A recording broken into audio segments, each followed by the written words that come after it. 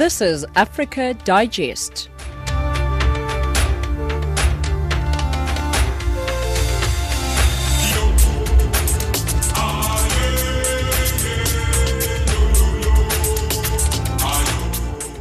$1700 Central African Time. Good afternoon and welcome to Africa Digest. This is Channel Africa from an African perspective, broadcasting to you from our studios in Johannesburg, South Africa. You can find us on www.channelafrica.co.za. My name is Samora Magesi and I'm in studio with Onelin Sinsi and Tracy Boomgard. Top stories on Africa Digest at this hour. 20 people have been killed during a militia attack in the Democratic Republic of Congo's southeastern province of High Katanga. Separatist groups in Cameroon want mission and privately owned schools to reopen in the country's Anglophone regions after 4 years of closure. And Togolese Prime Minister Komi Selom Klassou and his government have resigned. Right now, though, here's Onelin Sinsi with your latest news bulletin.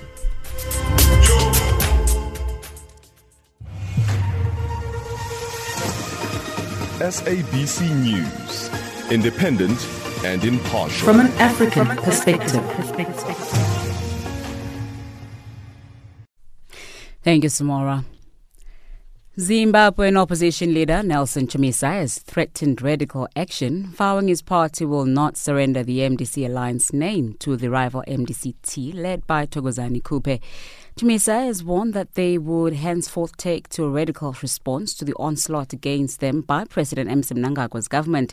Kupe's party recently declared they would use the name MDC Alliance in by-elections to replace Chamisa's MPs and councillors whom her party MDC-T recalled on the strength of a court order. Speaking in public for the first time in months after the destabilization of his party, allegedly by collaborations between Kupe's party and the ruling ZANU-PF, Chamisa said he would not give up his party name. The by-elections are set to be held on December 5. Kenyan Jubilee lawmakers allied to Deputy President William Ruto have asked President Uhuru Kenyatta to dissolve Parliament over the two-thirds gender rule as advised by Chief Justice David Maraga. The MP said the President should adhere to the requirements of the Constitution he swore to uphold by dissolving Parliament and call for fresh elections. The Chief Justice said the President failed to enact the gender rule and should therefore seek a fresh mandate. The global COVID-19 related death toll has surpassed the 1 million mark and the number of infections now stands at 33.3 million. The COVID-19 pandemic has severely hampered global economic growth and has seen all nations implementing various lockdowns to stem the spread of the virus. Meanwhile, South Africa, which has the highest infections rate and death in Africa, the recovery rate has increased to 90%, with the number of COVID-19 fatalities standing at 16,398. Zoleka Kodashe has more on South Africa's latest figures. South Africa's recovery rate now stands at 90%, translating to 603,721 recoveries of the over 670,000 total cases. The country only has 50,647 active cases. Meanwhile, of the 22 new COVID-19 related deaths, 7 were recorded in the Eastern Cape, 5 in KwaZulu-Natal and the Northwest each, 3 from the Western Cape and 2 from Gauteng. A scientist who did pioneering work on curing a patient with HIV through a stem cell transplant says their work has enabled them to come up with a rapid COVID-19 test. Professor Ravi Gupta, who is also involved in HIV/AIDS work in South Africa's KwaZulu-Natal province, has been named as one of Time magazine's 100 most influential people in the world. Gupta explains how the rapid test was developed. It was a remarkable story, coincidence or fate, I'm not sure which it was, but because I had a contact with this the company that made the platform, I bumped into the same individual here in Cambridge, where I'd moved only last year from London, and saw I saw that person, and we started discussing diagnostics for COVID, and it all went from there.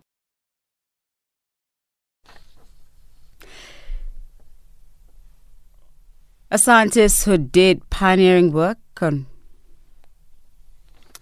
UN human rights experts have asked Nigeria to release a 22-year-old singer condemned to death over an allegedly blasphemous song, saying the sentence broke international law. Yahya Aminu Sheriff was sentenced last month by a Sharia court in Kano, the commercial hub of Nigeria's mostly Muslim north. After he was accused of sharing the song on WhatsApp, the UN experts say applying the death penalty for artistic expression is a flagrant violation of international human rights, as well as Nigeria's constitution. They say Nigeria should overturn the sentence and guarantee the singer's safety. Now, looking for your sports news, up next is Musibodi Makura. Thank you, Onelo. Good day, sports fans. And starting off with athletics news, Kenyan President Uhuru Kenyatta on Saturday presided over the reopening of the Nyayo National Stadium with a warning to Sports Kenya to ensure that the facilities that the government is constructing and refurbishing are managed well. The Nyayo National Stadium was closed back in 2017 for renovations ahead of the failed Africa Nations Championship tournament that saw Morocco step in to host the event in 2018. Meanwhile, President Uhuru directed Sports Kenya and the Ministry of Sports to ensure that all stadiums under construction across the country are completed by December this year. Among the arenas under construction are the Moyo International Sports Centre Kasarani, as well as the Kipchoge Keino Stadium in Eldoret. South African Darren Binder took his first win in Moto3 in Catalonia, Spain on Sunday, as two of the main world title contenders, Albert Arenas and John McPhee, had to abandon. Now, Binder, whose older brother is Brad, who rides for KTM in MotoGP, started way back in 20th position on the grid, but came through to take the victory. This is how he described his first ever Moto3 win. I tell you what, the feeling is absolutely indescribable. I mean, Barcelona is a special place for me because I took my first ever points in World Championship here back in 2016, and to get my first victory here is pretty sick too. And I mean, I've been threatening for a long time and haven't been able to make it possible, and today I had absolutely everything down to the T, so it was just a fight to the end, and I can't thank the boys enough, and I'm just over the moon. I mean, to my parents back home, thank you guys. I mean, I wouldn't be here today without them, and I love you guys lots, and I'll see you soon. Well, those are sports news at the hour. Channel African News, I am Onelin Nsinzi. SABC News, independent and impartial. From an African perspective. At least 20 people have been killed during a militia attack last weekend in the Democratic Republic of Congo's southeastern province of High Katanga. This happened as the Katanga militiamen targeted the provincial antenna of the Congolese National Radio Television and the Kasapa main prison in Lubumbashi, the capital city of that mineral-rich province. Jean Obamweze reports from Kinshasa. The 20 people who have been killed during last Saturday's attack include the 3 policemen, a military, and 16 Katanga combatants. The warlord Gideon Kyungu Mutanga's militia wanted to take control of the official radio television, well known as RTNC, to free prisoners from the Kasapa main prison and indeed to make sure this country's mineral-rich province of High Katanga falls under Katanga. The big question remains how come the militia combatants have succeeded to freely enter the Lubumbashi town. Adrian Poba, an opposition MP, believes the government is failing to protect the citizens. He has then called President Felix Tshisekedi to do more for the Congolese people's safety. The main mission for a state is to protect its people. But what's happening in the DRC shows there is no state authority. We call on the president to improve security sector and to equip police and the army with proper means for them to properly keep the security of Congolese people. This is is not the first time for the Katanga militia to launch attacks in that southeastern part of the Democratic Republic of Congo. At least 32 people were killed in March during a joint attack by the same militia in Lubumbashi, Kasumbalesa, Likasi and Kakanda. But what are the true reasons of conflict here in the DRC? Diego Zorilla, the UN humanitarian coordinator in this country, has given this answer. There is immediate causes and there is profound root causes. I mean, at the root cause of everything is probably the high poverty rates. 63% of the population in the DRC is poor. The DRC is presented sometimes as a country that is filled with riches and filled with resources. I mean, this is actually not true. I mean, there are some mineral resources, yes, but the population of the DRC is overwhelmingly very poor. And this poverty fuels and the lack of opportunities derive in young men seeking to eke a living out of their participation in criminal gangs, which is of course highly reprehensible and something that needs to stop. Meanwhile, the UN coordinator believes that the government can still succeed to address the conflict causes for peace to come back here. Once more, Diego Zorilla explains. The root causes requires development opportunities and requires the conditions, the creation of the conditions for stable development so that people have other opportunities rather than taking weapons. Those that take weapons, though, have to be persecuted and have to be persecuted by the criminal system, and because their impact, the impact that they have on the overall population, particularly in the East, is huge. Hundreds of armed groups operate in this country's eastern side. Most of them have no clear political agenda, but illegal exploitation of natural resources. Jean-Noel Bamweze for Channel Africa in Kinshasa. Some separatist groups in Cameroon say they now want mission and privately owned schools to reopen in the country's Anglophone regions after 4 years of closure. They, however, warn that they will destroy any government school that reopens its doors and attack children and parents who return to government schools. Cameroon has, for its part, launched what it calls a vigorous campaign for the schools to reopen on October 5th, and Cameroon military says it has liberated more than 100 establishments from rebel occupation in weekends fighting that killed at least 9 rebels and several troops. Moki Kinzeka reports from Yaoundé. Cameroon's Ministry of National Education says it has dispatched hundreds of its staff members to English-speaking regions to campaign for schools to reopen on October 5th. Bernard Mbuwer, a pedagogic inspector, is one of them. He says the future of 400,000 children is at risk should schools remain closed. When education is attacked, you have a generation that is failing. There is no succession. You have increase in cycles of crisis because conflict cannot be resolved when the children are not educated. You find children evolving while those that are conflict-stricken cannot evolve. The children will not be competitive in the job market because they are not educated. 41-year-old laboratory technician Philomena Aye fled fighting in the English-speaking northwestern town of Batibu to the capital Yaoundé in July.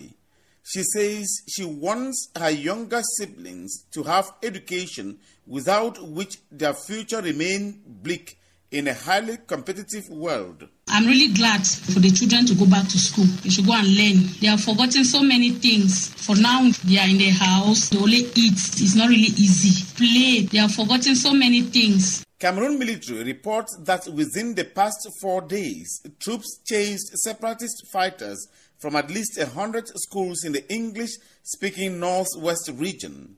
The Catholic Church said the corpses of 2 soldiers were seen in the northwestern village of Kikaikelaki.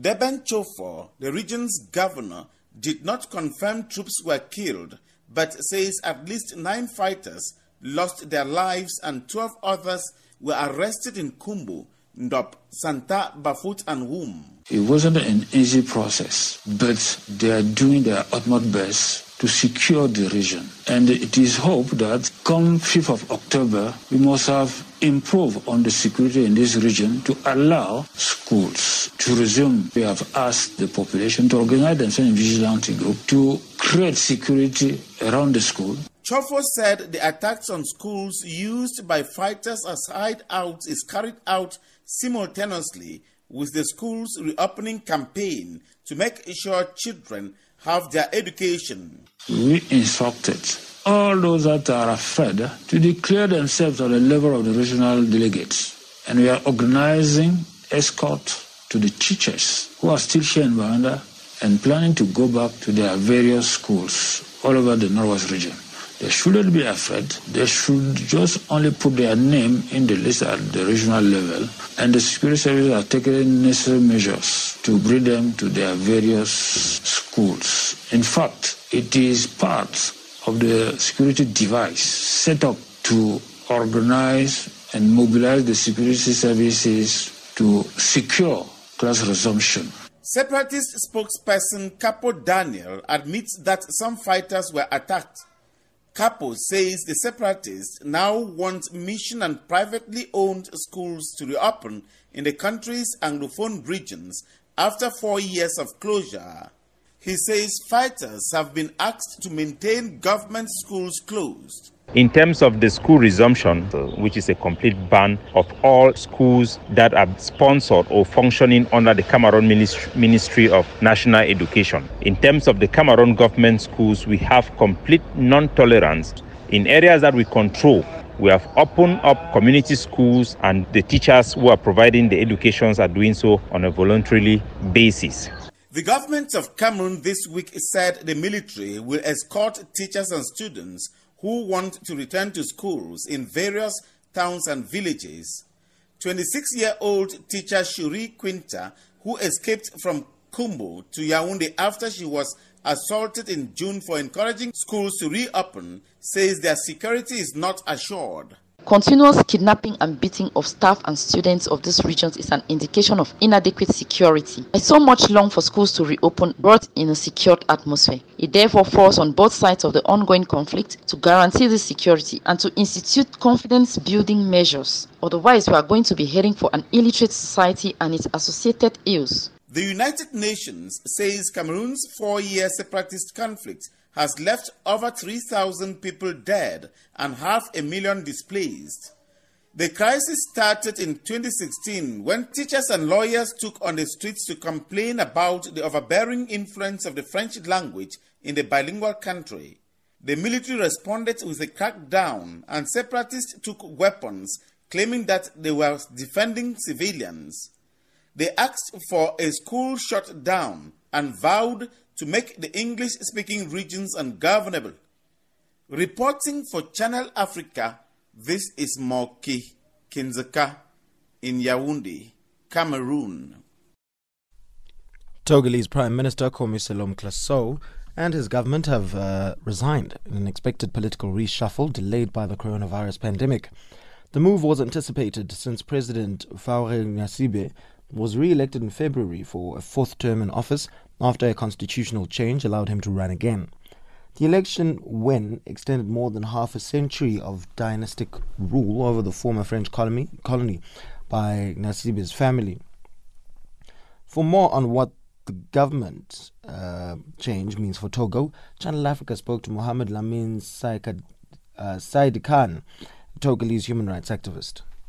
My understanding of the situation in Togo, that I know that the president is actually have violated again the constitution to allow him to run for this fourth term in mandate, and as well clinking to the powers, maintaining the clink on powers by his family, the family for 38 years now. So I think it's a smart political move of shifting. This is my own thinking. My own analysis gives me that it's a smart political move of the president, changing influencing the prime minister and team to resign so that he can, have his grounds more stronger by having people who will support his political agenda or who will help him to gather more stronger votes in next coming election next year. Now, what do we know in terms of what Klassou has been able to achieve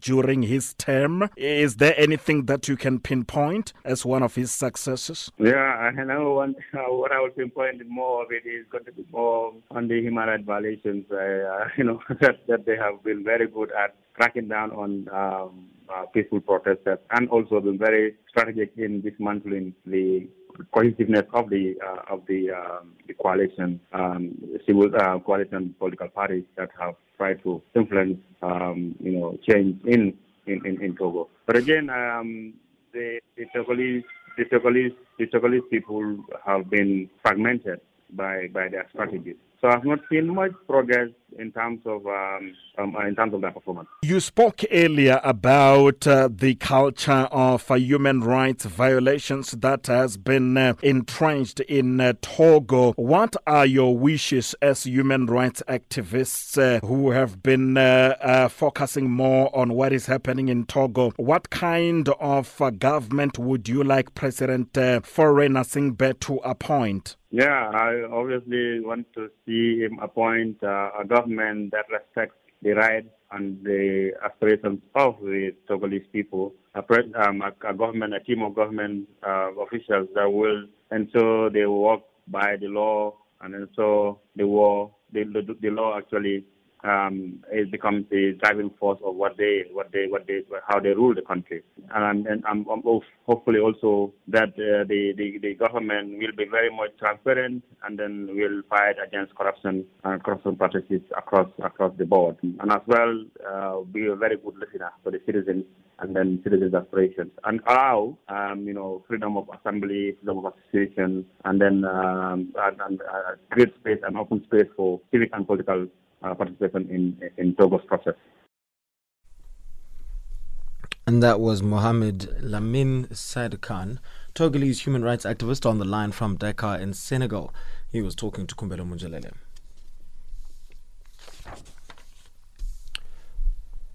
With high-level meetings ongoing to address the climate and biodiversity crisis center stage at United Nations headquarters, one of the Secretary-General's Youth Advisory Group members is urging world leaders to make sure their decisions get back to the people that help shape policy on the ground. Ernest Gibson is coordinator for 350 Fiji, a regional youth-led climate change network in the Pacific driven by young climate leaders, and he told Julia Dean, UN's country team in Australia, it was important to let groups like this know that they've made a difference. For me, there are three reasons why we should be continuing to engage young people. And the first reason is around young people are the only demographic that has the opportunity, the agency, and the capability to be able to respond really quickly and effectively to situations that need a response. In the Pacific, we see a really clear example when it comes to responding to natural disaster. You look at any cyclone that we've had over the last 10 years, any development sector agency that's worth their salt will tell you that young people have been at the forefront of driving the transformative change to ensure that the response to the crises was done effectively, ethically, and quickly. And so that's the first reason, is the reason we engage young people is because, without sounding too biased, we get the job done. But the second reason, and I think is perhaps more important, is because young people have the most vested interest in the way in which the future will pan out. We are in a really unique sort of nexus position where we have the ability to see the learnings from generations before us, but we also are the generation that will be guiding and creating the next generation through the next 35 to 50 years. So our interest is not just our own, but also the interest of ensuring that our children have a life that is something that is worthwhile and something that we would like for ourselves and for our children. And then, of course, the third reason is because youth will be the population that drives future innovation. So the reason that we work with youth now is not because we want them to feel cool and fancy and like social influencers now. The reason we work with youth now is to ensure that we're laying down the foundation so that humanity and societies going forward have a fighting chance. Because at the end of the day, the leaders that we have now that are, pushing retirement age won't be there 25 years from now to see their plans to fruition. So we need to be able to instill enough drive and capacity in young people to ensure that the future that we have is not just one that we want, but it's a reality. With there's the Biodiversity Summit coming up in New York, do you talk to the elders and learn about the effects of climate change on biodiversity loss in Fiji? I think you've raised probably one of the most important points that the climate warriors have discussed over the last 2 to 3 years. And it's around ensuring that conversations that we have are not just conversations between young people or conversations between policymakers or conversations between governments and key stakeholders, but actually conversations that are intergenerational and multi-stakeholder in every sense of those words. And so a lot of this is around how can we ensure that we're learning from past practices? How can we ensure that we pay tribute to the indigenous knowledge systems that already exist? And how can we use these to drive ourselves forward? So it's about looking back to ensure that we are going forward stronger and together. So in answer to your question, I suppose the short answer is yes. We're talking to each other all the time. And so this for me is really important. And with the dual challenges in the Pacific where you are of COVID-19 and climate change, do you think that the young people can maintain the energy to rise to these challenges? I'm not the most optimistic person in the world, but this is something where I can actually say I do think the answer to your question is yes. Because I've seen not just Pacific Islanders, but Pacific Island youth time and time again being able to be faced with some of the most difficult situations, come out of these stronger. And there is a general recognition that despite how difficult the socioeconomic state in the Pacific currently is as a result of COVID-19, recognizing that we haven't had the health crisis, touch wood, that many countries have had, but that we're facing a very different type of crisis. But even in the wake of this kind of disaster, I've seen youth, but also multiple layers of society coming together to recognize that, one, in order to get out of COVID-19, it means that we need to think of the world as something that we need to redesign. Recognizing that everything that we've done before this has not prepared us sufficiently to be able to take a shock as large as COVID-19. And that links in really clearly with some of the other things that climate warriors have been fighting for years. And that it's not just about reducing carbon emission targets, it's actually about overhauling a system that is fundamentally broken. And so I think if we are able to do this together, absolutely we can maintain the momentum because the goal is still the same. It's to change the system that doesn't work. So your message to those that will be gathering in New York to discuss the effects of climate change on biodiversity and other areas that affect biodiversity, what would your message to the people gathered there from the climate warriors of the Pacific?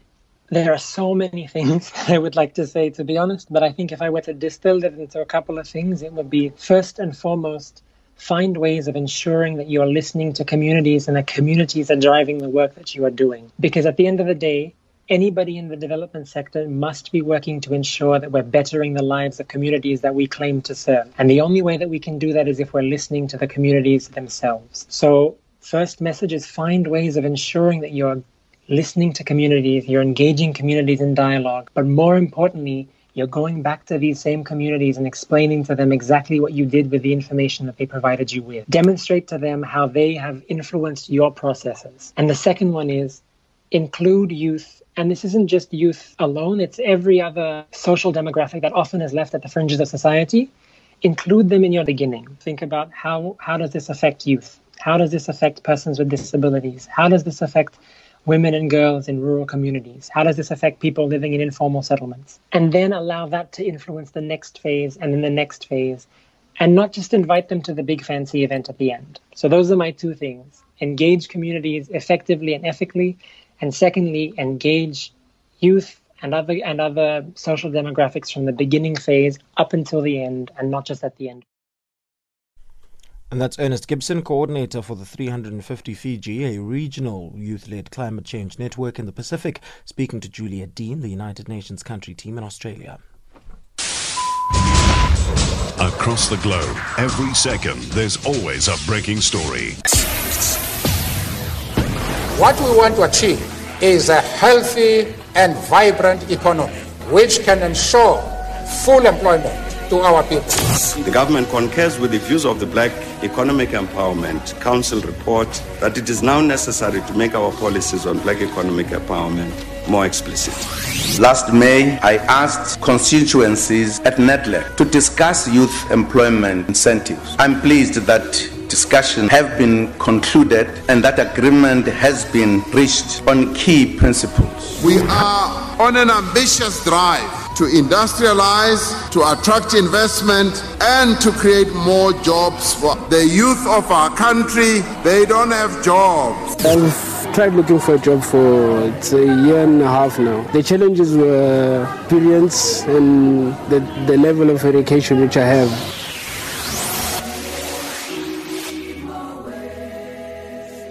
Channel Africa. And now it's time for your latest news headlines. Here's Onel Nsinsi. SABC News, independent and impartial. From an African perspective. Zimbabwean opposition leader Nelson Chamisa has threatened radical action following claims by rival MDC party to use the name MDC Alliance in the coming by-elections. People returning to Belgium from Rwanda will no longer be obligated to undergo testing for the coronavirus pandemic on arrival to the European country. And global COVID-19 related death toll has surpassed the 1 million mark. Channel Africa News, I am Onel Nsinsi. SABC News, independent and impartial. From an African perspective.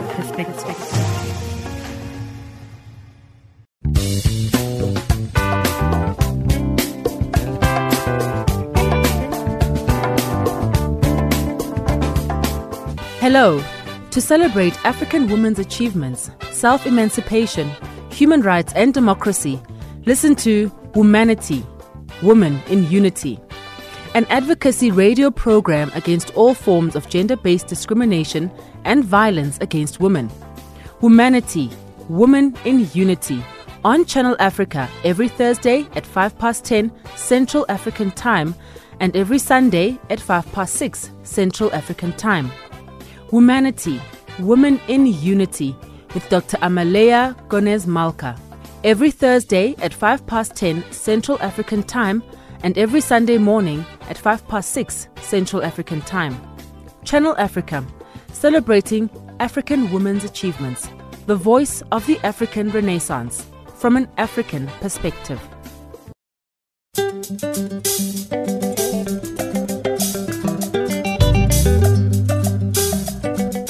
Welcome to Change Your Game here on Channel Africa, the African perspective. We're coming to you from Johannesburg in South Africa. My name is Asanda Beta. What GDF Forum is about and what an opportunity it provides specifically for the audience of Change Your Game. At Change Your Game, we believe entrepreneurs are the key drivers of tomorrow's African innovations and essential to creating a thriving African economy. More support, just like invest more in young creatives and entrepreneurship, but actually do it. Don't just talk about it, actually do it, because there are a lot of creative minds, there are a lot of intelligent human beings in our country, so I think they should invest more in that and take it seriously, because it's a real thing. Catch us every Friday at 900 hours Central African Time with Channel Africa, the African perspective.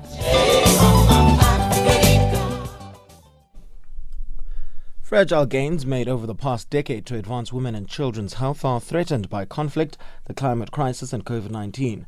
This is according to a new report released on Friday from the global movement Every Woman, Every Child, or EWEC. The report examines the deep-rooted inequities,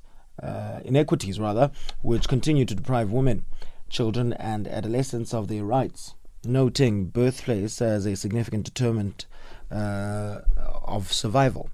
For more on its findings, we're now joined on the line by the UN Child Agency's Jennifer Hokwejo, who is behind the data analysis. Jennifer, thank you very much for joining us. Thank you for having me. Now, Jennifer, could you talk us through the key findings of this report? Sure, yes. So the report is divided up into three main sections. The first is to try and give a sense of the progress prior to the start of the COVID pandemic. And it's a mixture of good and bad news. The good news is that before March of 2019, deaths for children under the age of 5 had reached an all-time low around the world. Maternal deaths had similarly dropped by around 35%. And we have reached a much higher level of intervention coverage of essential services, with some interventions reaching over 80% coverage. And there was a lot of increase in political commitment to the Every Woman, Every Child movement, including 776 multi-stakeholder commitments and over $186 billion to improve women, children, and adolescent lives. However, those positive trends mask some hidden inequities and also some continuing problems around the world with conflict and climate change. So in terms of inequities, there were still birthplace and wealth status still drives a lot of the whether women, children, and adolescents survive, thrive, and reach their potential. So at the moment, we have an increasing concentration of child and maternal deaths in sub-Saharan Africa and South Asia as the two regions in the world that are lagging furthest behind.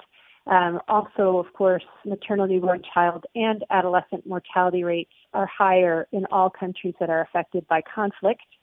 And it's important to note that climate change is still threatening the lives of all children, adolescents, and women everywhere.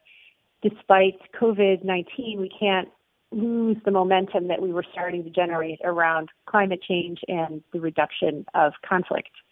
So the second part of the report goes into the whole issue of commitment tracking for women, children, and adolescents. And as I've already pointed out, in the past decade, there was a large increase in the number of commitments and the amount of money that was allocated to women, children, and adolescent health.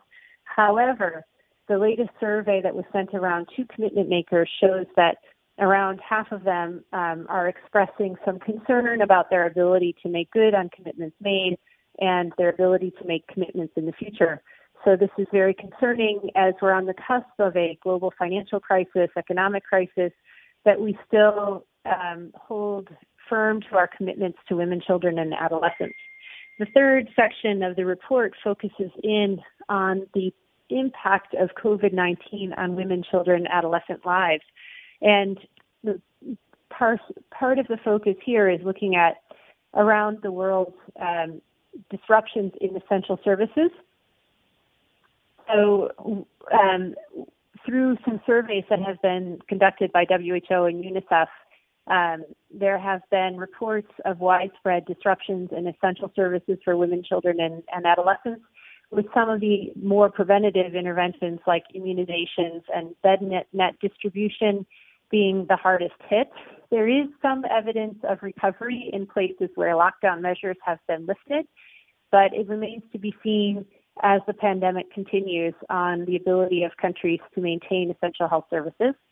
Other ways in which COVID is impacting the lives of women, children, and adolescents is through the global economic crisis, which is resulting in expected increases in the number of people living in poverty and experiencing hunger, and reduction in their ability to afford essential health care and food. There's also, of course, been a lot of disruptions in education services, which puts can have a long-term negative impact on the success of children and adolescents as they grow up. And there have been increasing reports of domestic violence. So those are some of the key findings, but there are many ways forward and reasons for optimism. The report stresses that one major way through which the world can recover and not lose a lot of ground to the COVID-19 pandemic for women, children, and adolescents is to again think through how we can best leverage multilateralism through initiatives like the Every Woman, Every Child, gathering partners together to leverage resources and maintain political visibility for women, children, and adolescent health. There's also a strong emphasis on strengthening country health information systems. I think COVID-19 has made evidently clear that countries need regular high-quality data for just routine programming, and then also to make sure that they're able to track the pandemic and its impact and able to maintain services during those times. So I will stop there and turn it back over to you. Those are the main results from the report. All right, and what's at stake if the world fails to act now? Why does this report matter so much?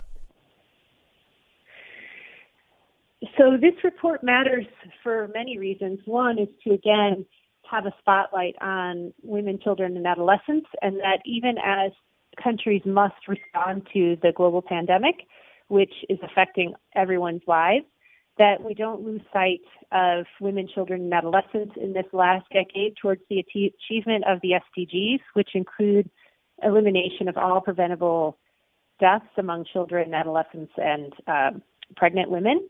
So it's a crucial time point because we're sort of over 6 months into the pandemic.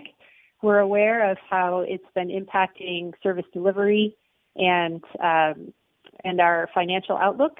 And it's just important right now at this moment, especially given that we're during the UNGA and that there are only we're closing in on the 10-year mark for the 2030 goals, that we don't lose sight of these of making sure we still achieve SDG 3 and that we keep women, children, and adolescents in the center. Over. Right, and what are some of the key recommendations of this report in terms of what can actually be done realistically? So realistically, I think there's a lot of emphasis on making sure that we don't lose sight of the existing. So one is to, I think it's sort of, sorry, I'm just thinking through what's the best way to phrase this. So I think realistically, there's still all of the commitments that have been made. There needs to be a lot of pressure placed on commitment makers that they need to fulfill these commitments, which is a substantial amount of financial contributions to women, children, and adolescents. So I think that's one. I think that's very feasible to hold people to account for their commitments. Another is that I do think it's possible for multilateral organizations to improve their coordination and to maintain their efforts on the ground, as well as all of the efforts that they do to support countries in monitoring and in service delivery, that must continue. I think it's entirely possible for governments, for countries to assess what's happening, as long to figure out what is happening with the global pandemic in their own context, and to make sure that as they're addressing the pandemic response, that they make sure that resources are not totally, that they don't defund or divert healthcare resources away from those core services that need to be in place for women, children, and adolescents. So I think all of those are entirely possible. I think a lot of it is, particularly this last issue about countries being able to take stock of the situation on the ground, does depend upon strong health information systems. So I think that that's another area where global partners can come together and help support countries, making sure that they have these information systems in place and to help them analyze and assess the information for planning and prioritization. All right, Jennifer, thank you very much for joining us. Thank you so much. Have a lovely day. You too. And that's Jennifer Hokwejo from the United Nations Children. Swiss chocolate wouldn't be Swiss chocolate without African cocoa. It's funny when you think about it that way, because you realize just how important Africa is to the global economy. And as long as we are deemed to be inferior by the community out there, nothing's ever going to change. I believe it was one of the ancient Greek philosophers who said that when we teach, we'll learn twice. Hello, Africa. Welcome to 1000 African Voices on Channel Africa. 1000 African Voices every Saturday morning at 9 a.m. with repeats on Sundays between 10 and 11, as well as on Monday morning between 3 and 4 Central African Time. 1000 African Voices with me, Aburengwi C, on Channel Africa, the voice of the African Renaissance from an African perspective.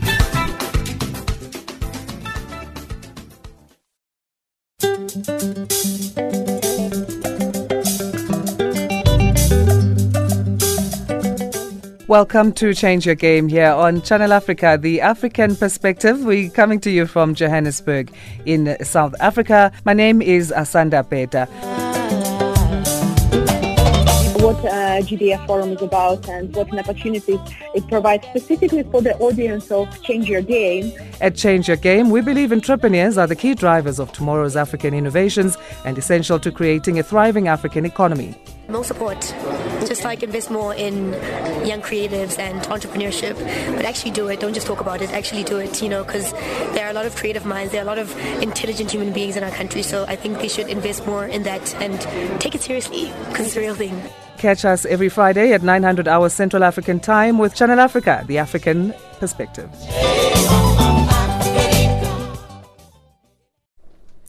The release of the United Nations Local Biodiversity Outlooks outlines critical role of indigenous and local communities in safeguarding biodiversity.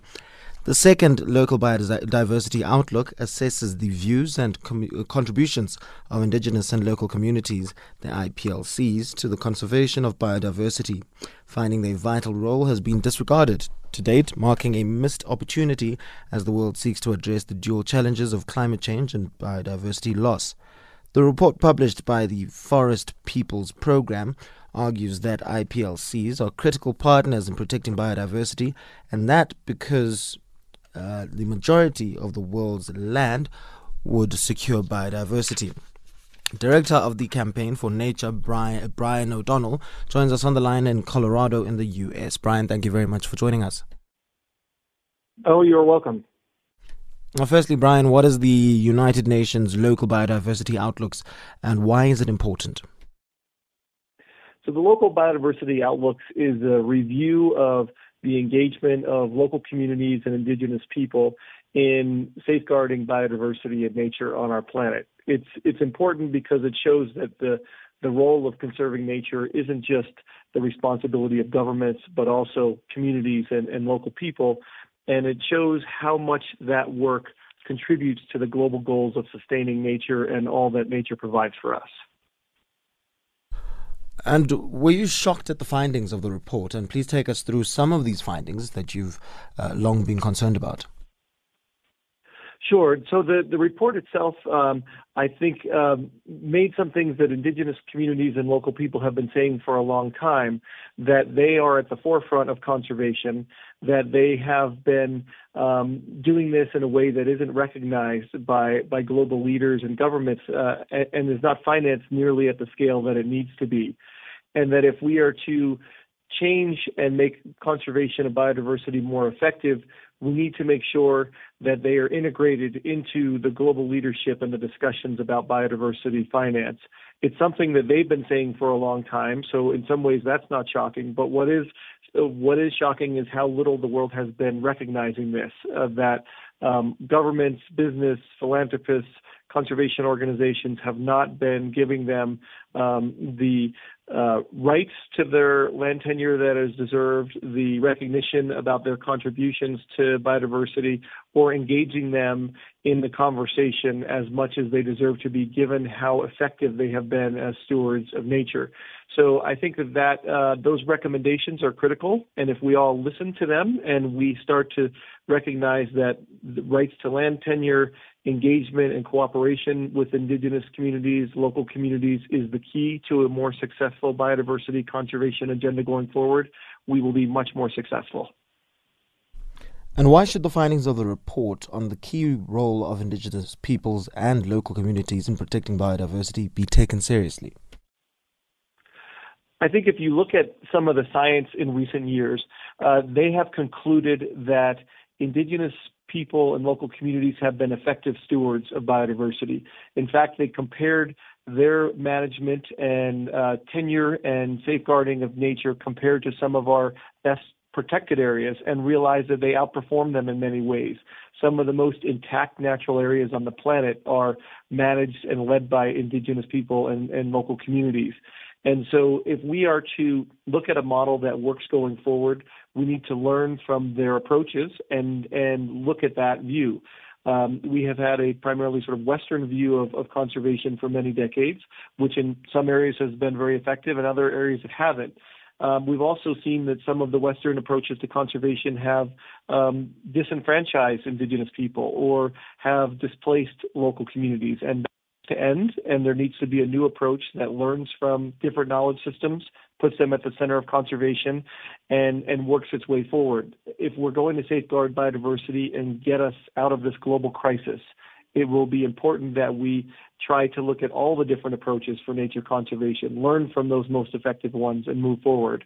And the local biodiversity outlook shared some great recommendations on how that can happen. And it also called for more resources from the global level to flow towards those local communities, which we think is critical. All right, Brian, thank you very much for joining us. Thank you so much. Appreciate your covering this issue. Anytime. That's Brian O'Donnell, Director of the Campaign for Nature, joining us from Colorado in the United States. It's now time for your latest economics news. Here's Tracy Broomgard.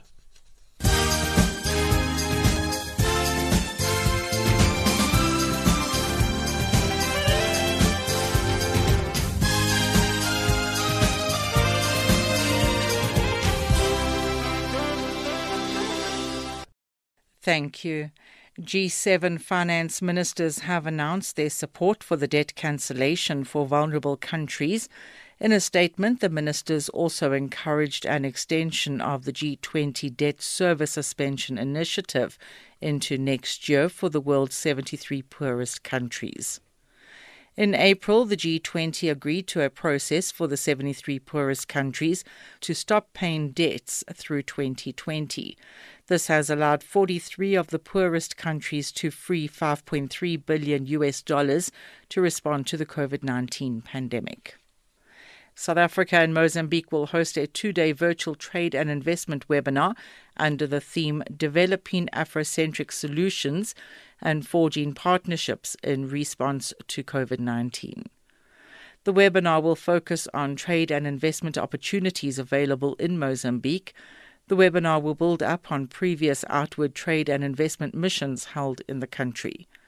Total trade between South Africa and Mozambique has been on an upward trajectory between 2015 and 2019. Founder of economist.co.za, Mike Schuessler, says South Africa's unemployment figure is expected to have climbed to 34% in the second quarter from 30.1% in the first quarter of this year. Statistics South Africa is expected to release the much-anticipated job numbers for the second quarter of 2020, following a month of postponements on Tuesday. The expected increase in the unemployment rate is attributed to the hard lockdown implemented from March in an effort by government to arrest the spread of the coronavirus. Schuessler says an even bigger increase in unemployment can be expected next year. Unemployment is always a lagging indicator. A business has a problem, they don't make their income, they try to keep you, and especially when you've got these extra UIF payouts, they'll keep you longer, but the business, say, doesn't turn around. That means that 4 or 5 months later, you only lose your job. That's the first thing. The second thing is, every year we get about 600,000 net new people entering the job market. And obviously by next year, the first quarter, we will see those people, and they will struggle to find jobs in the beginning. South Africa's Tourism Minister, Mameloko Kubai-Ngubane, says all those who will enter South Africa when its borders open on Thursday need to prove that they have tested negative for the coronavirus before they can be allowed into the country. South Africans will be able to travel abroad, and international visitors will also be welcomed into the country. Kubai-Ngubane says the international market is a key stakeholder that can assist South Africa on its road to economic recovery. She says health and safety protocols remain a priority and will be strictly adhered to. South African government has not abandoned its mission of balancing lives and livelihoods, and that's why you can see we didn't open for everyone. We have categorically said that we'll open for countries that are not high risk. We said when they come here, we'll request them to prove that they are not positive. So meaning the certificate that they will prove that they are COVID-19 negative will be one of the barriers that prohibits anyone who is sick to come in. So we are putting measures not to compromise South Africans' health. Nigerian President Muhammadu Buhari has sent the long-awaited oil reform bill to the Senate to be signed off before the bill can become law. A copy of the bill, seen by Reuters, shows the bill would privatize the Nigerian National Petroleum Company, amend changes to deep water royalties, and scrap key regulatory agencies in favor of new bodies. Nigeria is Africa's largest crude exporter. It would also scrap the Petroleum Equalization Fund, which used to distribute cash to keep nationwide petrol prices uniform. The US dollar is trading at 379.87 Nigerian naira, 11.43 Botswana pula, 107.64 Kenyan shilling, and 19.94 Zambian kwacha.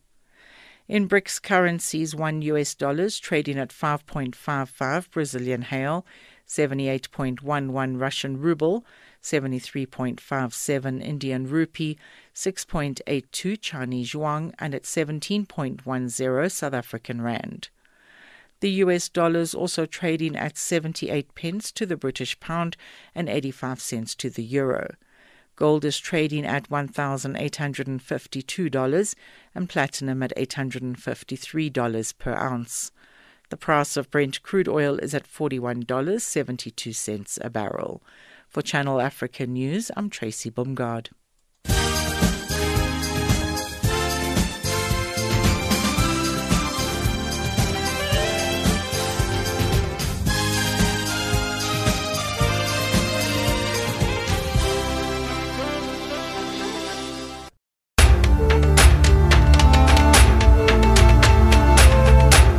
This is Africa Digest.